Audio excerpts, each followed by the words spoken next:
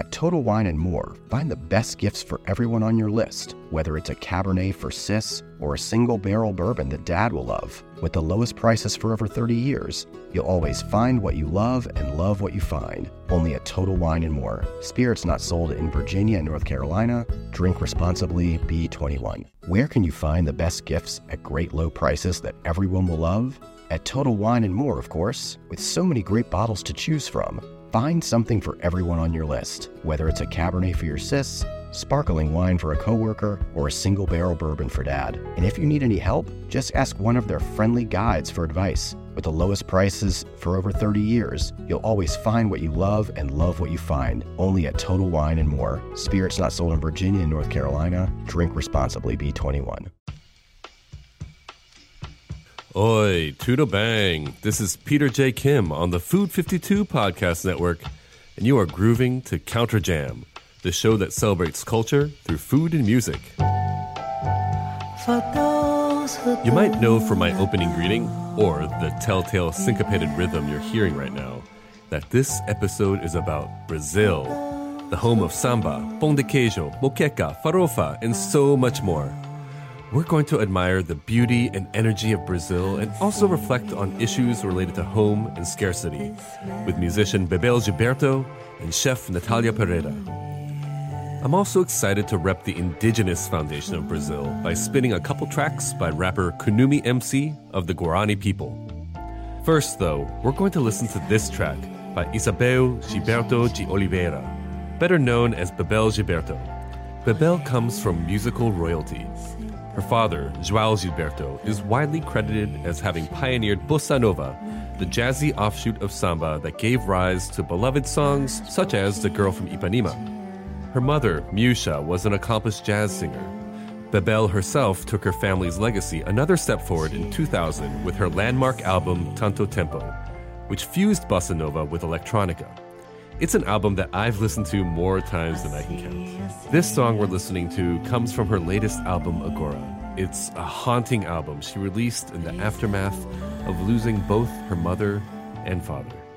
This song, which I find simply mesmerizing, was apparently written the day before her father passed away. Everything in this song exudes tenderness.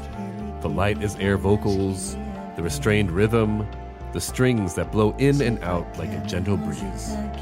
This is Cliché by Bebel Gilberto.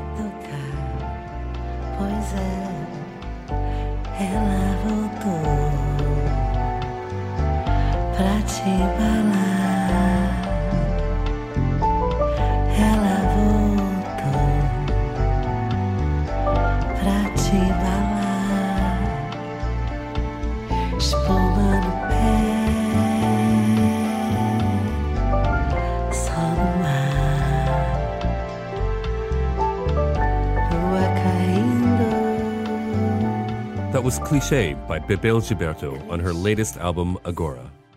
What a beautiful tune. To me, it triggers a complex mix of emotions. A mix of emotions that might be described as saudade, a Portuguese word that has no direct analog in English, as I learned from Bebel. You know what saudade means, right? Doesn't it mean sadness? Not really. Saudade is a missing feeling. So you go like, que saudade of eating truffles, because it's seasonal, right? So you cannot eat it anytime. I'm going to go out and have truffles. No, you have to wait for the time to... Oh, que saudade I have from my father and my mother that unfortunately are not here anymore. But not necessarily sad. It's a missing feeling. And that's what makes saudade such a unique word, which is the only word that exists in the Portuguese language. And it's interesting. I have to say that when you're talking about that, for me at least, it really brings me to bossa nova, which almost the feeling of bossa nova is like what you're talking about. There's a certain amount of, it's not a sad music, but there's a certain amount of... No, it's because saudade was used on this and romantically used a lot. But you can have saudade from a thing. Right. You don't have to have an emotional feeling attached to the word. Right. Saudade can be for anything. Side note, I'm generally fascinated by words that exist in one language but cannot be translated easily into others. Words like dépaysement, a French word that describes the pleasant feeling of being in a foreign place, or the Korean term sonmat, which describes the special flavor of food lovingly prepared by hand. But I digress. Let's talk about Brazil, the 6th most populous country on the planet and the 5th largest. Its terrain spans rainforests, mountains, and beaches, but what do its people look like? Now, I want you to try something with me. Humor me. Take your phone out and do a Google image search for, quote, Brazilian celebrity, end quote. What do you see? Lots of beautiful faces, right? And curiously, mostly fairer-skinned faces. Indeed, the country's most internationally recognized faces in popular culture are white. And yet, according to the most recent census in Brazil, most Brazilians identify as black. My first guest, Natalia Pereira, the chef and owner of Woodspoon in LA, had something to say about that. Brazil is a black country. People have come to me and said, oh, we are so shocked that you're black. And I will ask, but why? They're like, oh, well, you're Brazilian. And again, it's like, well, I'm so glad that I was able to create a restaurant and a meal and offering you so you can understand that that is a black country. But they haven't had the sensibility, the respect to look past the color of the skin, which it happens in many countries. I think racism is something that it is taught and passed forward. And I'm so happy to be black. And I never saw that in Brazil. I saw that in America. Nobody never questioned me about my color or my name or anything like that in Brazil. But I saw here. Why? Because we still live in a bubble. This particular conversation doesn't come to a classroom. My great, they were obviously slaves. They were beaten. They were sold. They were, and that is what we know. So I have no history of my family. That's another thing that I'm trying to find out exactly where I came from, because I don't know my uncles and aunts brought it. I don't know. I don't have that. So I don't know my history exactly. But I chose to create something from the restaurant. Now I'm doing art, another thing that I have just developed, and I'm doing really well in it. My culture, the black, the Negro that I came from. I wanted to celebrate that. To Natalia, Brazil is far more colorful than what most of the world sees. They focus on that black and white color. But I feel if we really took the time to see, is way bigger than that. Because has been many relationships that had came out of that.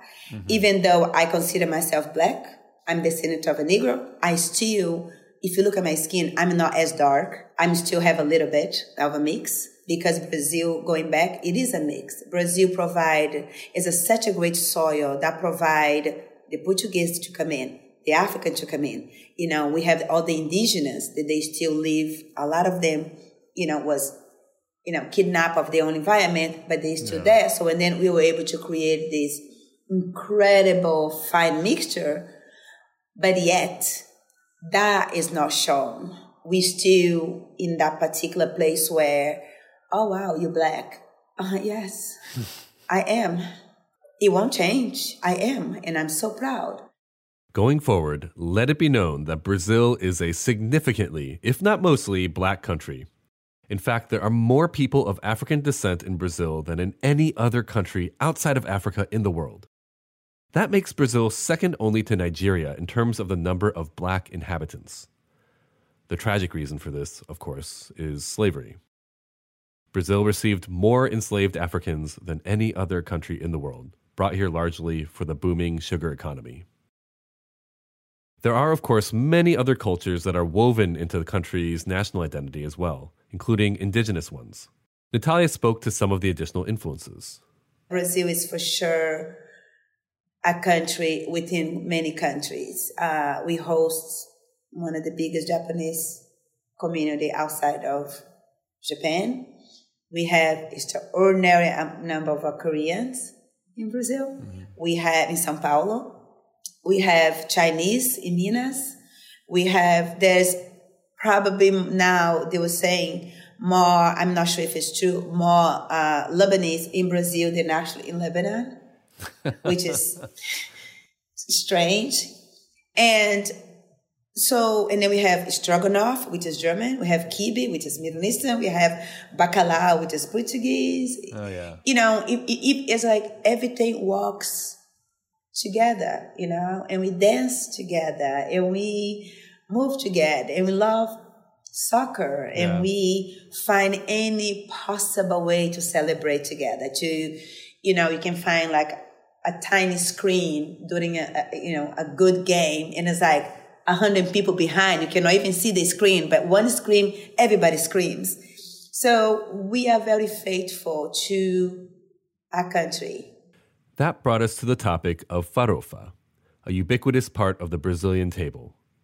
Farofa is farinha, or flour, typically made from cassava that is toasted with oil, butter, or animal fat, and often with aromatics such as onion, garlic, pork, or even egg or fruit. It can be used as a topping to add a toasty, crunchy dimension to any dish, or it can be eaten as a dish in its own right. I love the stuff. In any case, it's a centerpiece of Brazilian cuisine. I think of farofa as being a very symbolic food for Brazil in a way, because in my mind, farofa kind of brings together things on the plate. Yep. And so you can kind of add it and it just brings it together. Farofa is everything. And and I love that you mentioned that. It's sort of like a little kimchi makes a difference over rice. Farofa makes a huge difference for us. Yeah. It's not just because it brings together, but it also expands. Bebel thinks of farofa as a way to gather, or catch, different parts of the plate together. For this reason, she coined a term, calling farofa a, quote, catch-up food, end quote. That will make it easier to catch, to be like a ketchup. Right. Let's put it that way. Farofa is a Brazilian ketchup. I love it. We just discovered that, yeah. But it is a ketchup because it's a way, it's like Ethiopian food, like with that little pancake that they have. In this case, it's just to really put it together and really eat it with your hands, not even having the pancake. That's interesting. I never thought about it in that way. I always just sort of sprinkle it on top and then eat it with a spoon. But that's really it's actually to bring the food together. For the newly initiated, farofa may seem a little quizzical. I remember I had a boyfriend, Ryan, he would say like, oh, so that dust, we should eat that dust. I was like, no, that's not a dust. That's not dust. That's farofa, farinha toast, not dust. Farofa is not only a delicious culinary staple in Brazil, it's a way of life. We have this saying that we call it farofeiros, no? And farofeiros is, which I love. If you go to the beach and you can afford to eat, because at the end of the week, a lot of people leave from their homes or slums and they go to the beach. So one thing that you bring is farofa. It doesn't cost a lot. You're going to be filled up. And sometimes it's just like onions and eggs and you can do a farofa. Sometimes it can be with leftover pork or whatever you have. Or sometimes if you can do plantains or bananas, because we don't have a lot of plantains in Brazil, but we have bananas. So you fry bananas and onions and then you throw a little roasted yuca on top, salt and pepper, and then you have a farofa.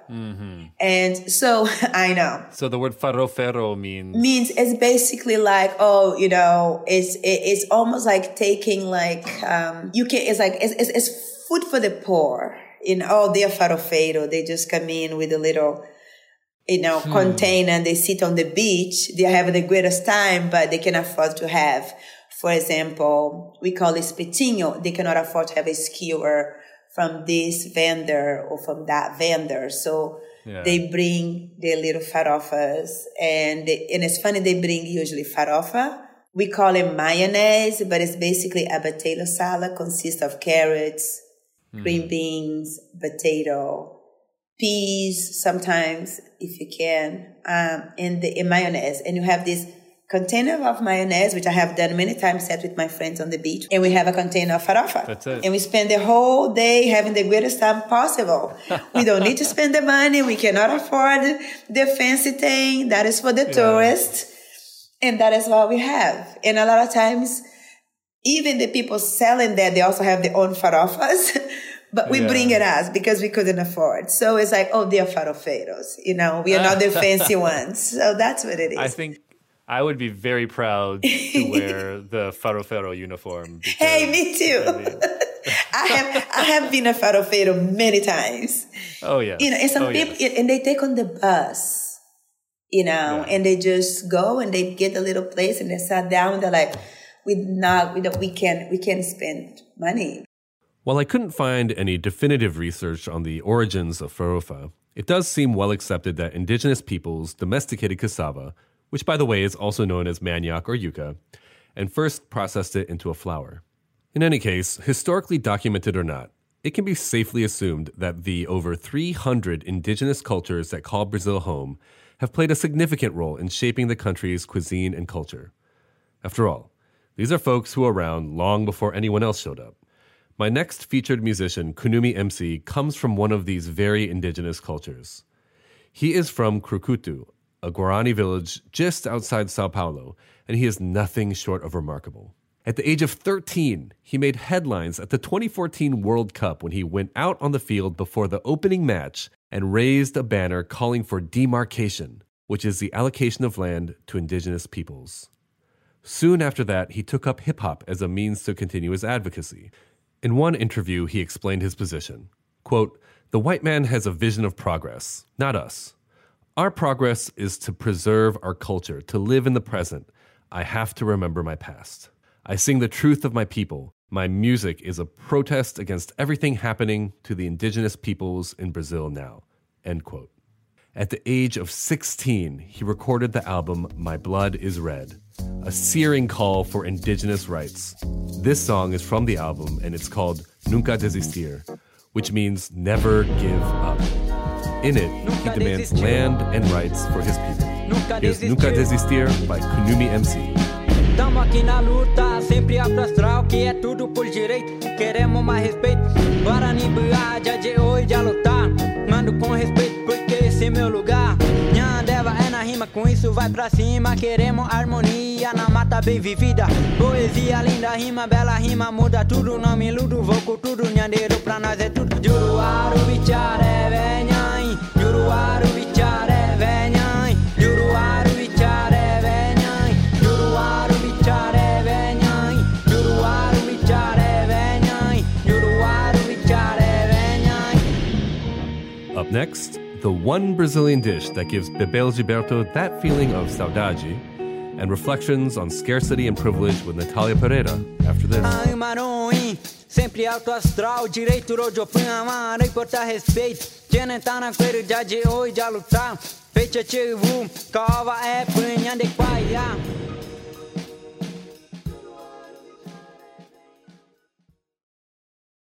I like asking people about what they eat for breakfast. I find that people are generally at their least adventurous in the morning, so they go with the tried and true. I also find that there's a high level of diversion between cultures in terms of what is eaten for breakfast. So I asked Bebel. This morning I had pão de queijo. Do you know what pão de queijo is? Of course, yes. I had pão de queijo from this very nice place called Nema underneath my house. And I had some black coffee made by them that wasn't good because I'm very, very, precise with my coffee way of making it. I like coffee press. So then I came back and did another coffee.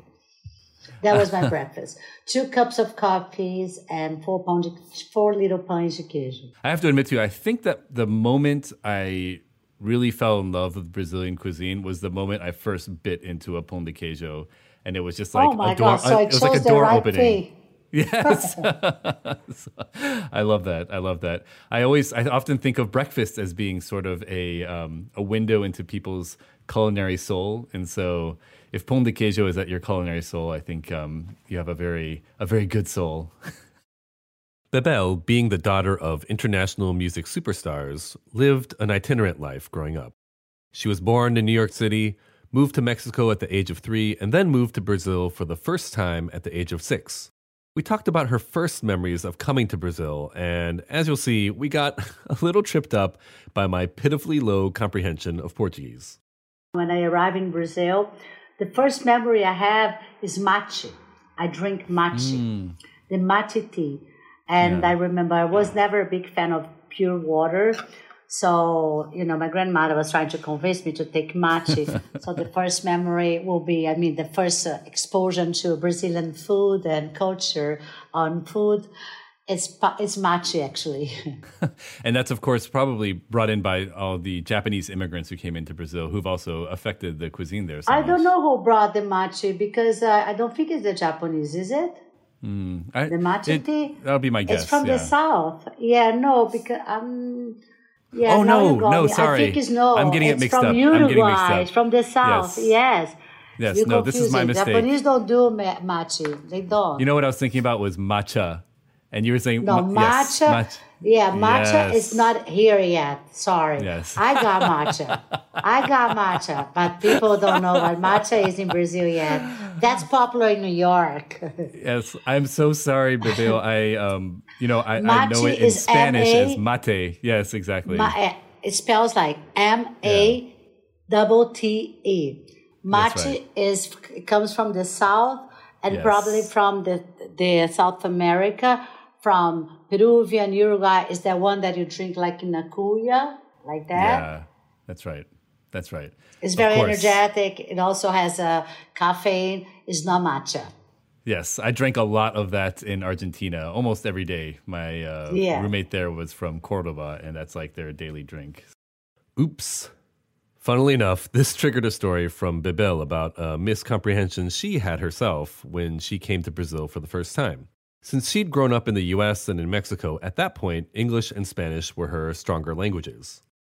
I remember my cousin one day when I arrived. I was very peculiar because I knew the names of things. I always was very sophisticated with food. And my cousin said, "Don't you want to eat? It's papa boa." And my Portuguese was still at the beginning because I was speaking mix of English and Spanish. So I thought papa boa was some sort of food. A name of it. And no, papa is food. Boa is good. Papa boa. So ages later, I understood that she meant papa boa. And then she was pointed to a beef. That's papa boa. Then the next day, a fish. That's papa boa. I was like, no. That's so funny because I was like, but you told me that papa boa was a meat. How can papa boa be fish? And she was like, no, you don't get it. It's papa boa. Then I got it. That's so funny, isn't it? I love that. Bebel told me about her ultimate papa boa. When I went to see my aunt that used to live lives still in the Northeast, in a little town called Olinda, we went to this place called Tracunhaém, and I had my first carne de sol with feijão de corda. That's like something that I remember blew my mind. And it was that dry meat that they dry at the sun, and then they do this butter sauce, pure butter on it. And then the feijão de corda actually has no sauce. It's quite dry. Wow. And it's quite green, and it's a little coarse, but it's perfect with the combination with the meat and the butter and the farofa. Of course. On the sides, of course, that will suck out the juice. And I remember, until today, you have to go to this little town called Tracunhaém to have the real carne de sol with feijão de corda, which for me, it blew my mind. And it's very typical from the Northeast, and it really meets my way of eating because I like fish that are tasty and doesn't really fall. Like, I'm a big feijoada lover, but I'd rather have the carne de sol with the feijão de corda than a feijoada. Because a feijoada you eat, then you die. And this one was different, and then you put the pepper with the pimenta malagueta, which is the sauce. Of course, I love feijoada too, but I'd rather pick up one of the Northeast dishes like bobó, like feijão de corda, like carne de sol. You know what bobó is, right? No, I don't actually. Please Bobó explain. it's made with the yuca that actually makes the pão de queijo. So it's like you're making like some sort of muqueca, but with the shrimp. And then you add the yuca sauce that makes like a kind of a cream. And it's one of my favorite dishes. And you may eat that with a purê de leite. So it's like they also have the sweet milk. So they make like a kind of a flan of sweet milk, but not that sweet, that will meet straight up with the bobó de camarão and the malagueta, and it's killing.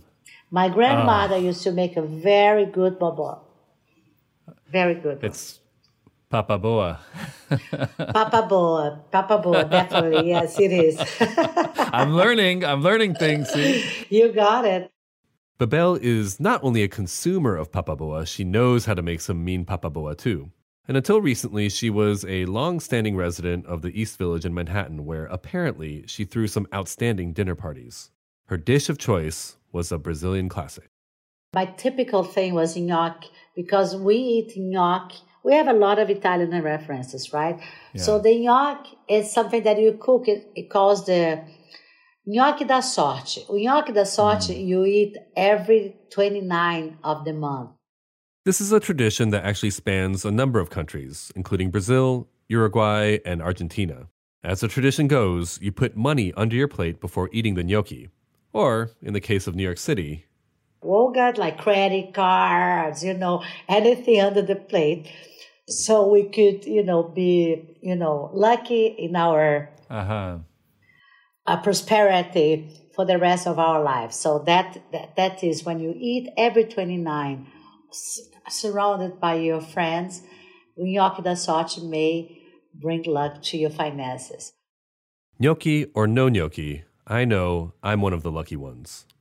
As someone who is relatively well-off in a well-off city in a country that is far wealthier than most of the world, I have immense privilege. Thinking just in terms of food, when you think about it, it's mind-blowing that I can imagine something that I want to eat, whether it's a strawberry or a mango or sushi or aloo gobi or pão de queijo, and I can have it, quite possibly delivered to my door. Contrast that with the lives of billions of impoverished people around the world who don't have such an array of options. Or contrast that even with the lives that my parents lived growing up in war-torn South Korea. My mom's once-in-a-while food luxury as a kid was a bowl of rice with a little soy sauce and an egg cracked on top. I try to remind myself of this fact as much as possible. Natalia's story of growing up in Minas Gerais, a state in the southeast of Brazil, is one such powerful reminder. I was born in this little town called Vianópolis, super small. Now you can find it, but before it was only the highway. They show nothing, just a little highway. And I was born of a relationship that, a forbidden one, as they call it, between an uncle and a niece. Because she was born out of a taboo relationship between family members, her birth parents abandoned her. Instead, she was raised by a woman named Francisca, her birth father's legal spouse. And from the moment that they decided they didn't want me, my father, legitimate wife, decided to raise me when they left me a few days after I was born. And at that time, she had a son. And of course, now I understand. He didn't accept, he didn't understood, he didn't know what was that, he didn't he didn't love me or like me, or and I get it. So I lived with her until the age, a few weeks to the age of 7. At this point, Natalia's birth parents decided they wanted her back. They took me. They basically came and kidnapped me, took me away to live with them, with my birth mother and my birth father. And before that, as a child, as growing up, I only knew this woman as my mother. Francisca is her name. And this is my mother. This is where I live. This is my chicken, my cat. I climb trees. And then I was taken from that space, which a lot of love and respect and integrity, and brought in to be with my birth family, where living with them, by the time I got to live with them, they already have a little boy and a little girl. And I realized this is your brother, this is your sister. Okay, I have never seen them before and didn't have the age or understand what that was. And I just, stayed there. And maybe within a year and a half, they, issues happened in the home, and they had a horrible argument and a horrible fight, and they went away. The police came. It was one of those scenes, and I was little, my brother was little, my sister was little, and I didn't saw my mom for maybe my birth mother for a week or two. By the time she returned to this little house where we lived, maybe I would say 45 minutes from where I was growing up, in a place that was completely new to me.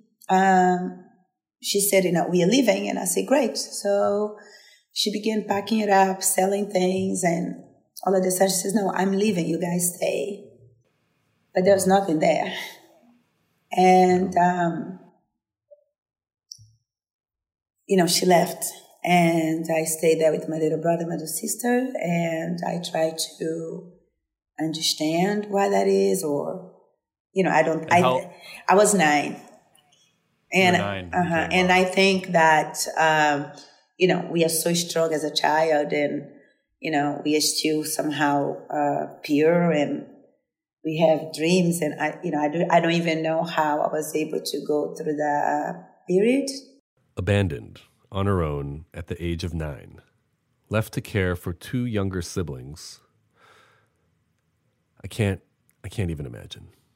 I asked help. I asked help from people in the bus station. I asked help from the police. I said, I have a mama. I want to go see her. And of course, they were confused. And, Brazil is very different than here.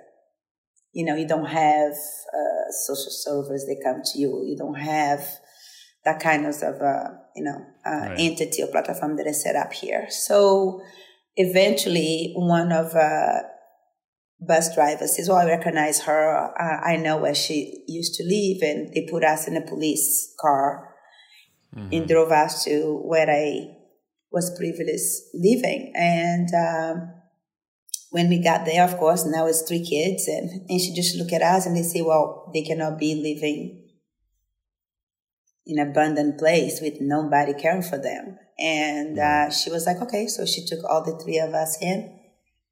And that was probably, I think, a very beautiful moment. But and then soon after that, we will all take it to a church and talk to different people, and we were all given away. I went to live with one family. My sister still lives with the same family. And my brother went to live with another family. I'm not quite sure what happened here, but it seemed to me that Francisca herself had limited means. And I suspect that taking on 3 new kids was unfortunately more than she could support. From there on out, Natalia moved from home to home. Francisca was always there for her, though. I would stay with her for maybe a few months, and then I'll go live with another family, and on the weekend she'll come and visit me and bring me like homemade butter or soap or things that I like. So, and she became my hero by acting the way that she did. And I always dreamed for the weekend when she came, and, I asked about my brother, my sister, and I told her, if one day I want to give her all those things that I have seen in people's places, and, for example, television or a telephone or hot water or things like that. So what she gave it to me was this way of cooking, and with no recipes, really. It was just watching. From Natalia's description of Francisca, whom she came to identify as her mother, it sounds like she was an extraordinary cook. A true mother, a true woman, a true cook, a true chef, if that I could say. People say, well, I love your food. I was like, well, wait if you should have eaten my mother's food. No. You know, like we had chickens, and we had beautiful eggs, and the chicken was in a run. We'll go, the chicken began making the sound, we follow to find the eggs, or sometimes we just, discover little baby chickens already. So it's this chicken stew that you actually collect the blood with vinegar, and then when the chicken is pretty much cooked, you just pour that over. It's almost like a mole, but it's basically using only the blood of the chicken. It's delicious. And you eat that with like a white rice is perfect. And I used to look and like, this is amazing. It's like, wow, it looks like a chocolate, What's remarkable to me about Natalia is that she looks back at this time of her life with gratitude. So it was this really wealthy, but with the most beautiful limitations. Now I realize how lucky I actually was to be able to see the other side and to experience the other side, as hard as was and challenge as was. And anytime I put myself a cup of rice and beans, it's always like, wow, somebody doesn't have this. Natalia told me about a fruit tree she had called the jabuticaba. My ears perked up. Tell me more about jabuticaba. I could just. Oh my God! Okay, jabuticaba. If it's a very strong tree, and the wood is amazing. It's the same feeling as an eucalyptus tree, except the leaves are very small. The leaves are half the size of olive leaves, and they're like rounded. And you have this tree, and they're like beautiful, and they grow straight up, and all the tree gets covered with this tiny little white flower full of bees, and it smells amazing. And then you have this tiny little green thing that comes out like a little tiny grape, and all of a sudden it grow, and then you have all these lines, purple, red, and then it turns black. And we would squeeze out, almost like a leech, we squeeze out all the jelly, and then we get the seeds, and we soak the seeds, and she would just have this giant container, and she just tie it up, and and let that thing fermented there. And then we put in the little bottles, we take with us when we go get the woods, and whatever she found a little creek, she stop it in, she dig a little hole, and she put it there, she mark it. And the color, it was perfect. It was like this maroon, burgundy color. And that was our wine, according to her. Oh, well, I have to say it's a life goal for me now to have jabuticaba wine. Today, Natalia is a successful chef and restaurateur, but her early life experience keeps her anchored. I'm living a privileged life that whoever my great-great-great-great-grandparents were, they didn't. So I want to live for them. We're going to close things out, as we always do, with the question, if you were stranded on a deserted island and could only eat one Brazilian dish for the rest of your life, what would it be? Here's Bebel's answer. It will be just like grilled fish, white rice, and veggies. Sounds pretty great to me. Any beans with that? I'm not a big beans eater at all. I like lentils better. Because of the whole process of digesting, and yes. Yeah, that's why. But it will be grilled fish in a banana leaf, if it's possible, because in the island I'm sure I can find it. And the rice just the way, this most simple way, and veggies like just on the fire will be perfect. I can eat that every day for sure. Natalia answered without hesitation. Rice and beans. And farofa, of course. Don't forget the farofa. Of course, yes. That's easy. That would be, yes. Yeah, I have this thing in the restaurant, usually in the morning, after we finish the rice and the bean that is still steaming, I get a coffee cup and I pour, 2 fingers of rice, 5 fingers of beans, and farofa on top. And I sit there and I was like, okay, life is amazing. That's right. I'm grateful for you. I appreciate you. I'm grateful for you. Yes. Thank you so much. Thank you, Natalia. Here's a last track from Kanumi MC. It's a nod to his father, Olivio Jacupe, who is a Guarani writer and uses his writing to make others aware of the struggle for indigenous rights. This is Literatura Nativa by Kanumi MC. Não sabia, mas o rap libertou, trazendo a confiança e por isso me alegrou. Eu sou cantor e também escritor, poeta, declamador. Como batalhei pra chegar até aqui. Hoje sou MC pra batalhar e tipo assim. Mas só sei que nunca irei desistir. O rap nos libertou e trouxe a emoção. Inspira a nossa mente, fortalece o coração. A rima bem na mira, na vida, em autoestima. Poesia que encanta na defesa, harmonia. Se penso logo existo, pensei, virei um MC. Graças a Deus que estou aqui pra batalhar. Tipo assim, só sei que nada sei. Eu não sou superior, mas alcancei a riqueza no meu lado interior. Pensando bem, dinheiro é um papel.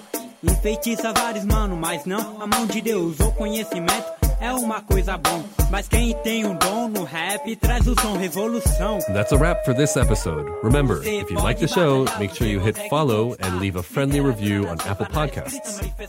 Shout out to our guests, Bebel, Gilberto, and Natalia Pereira.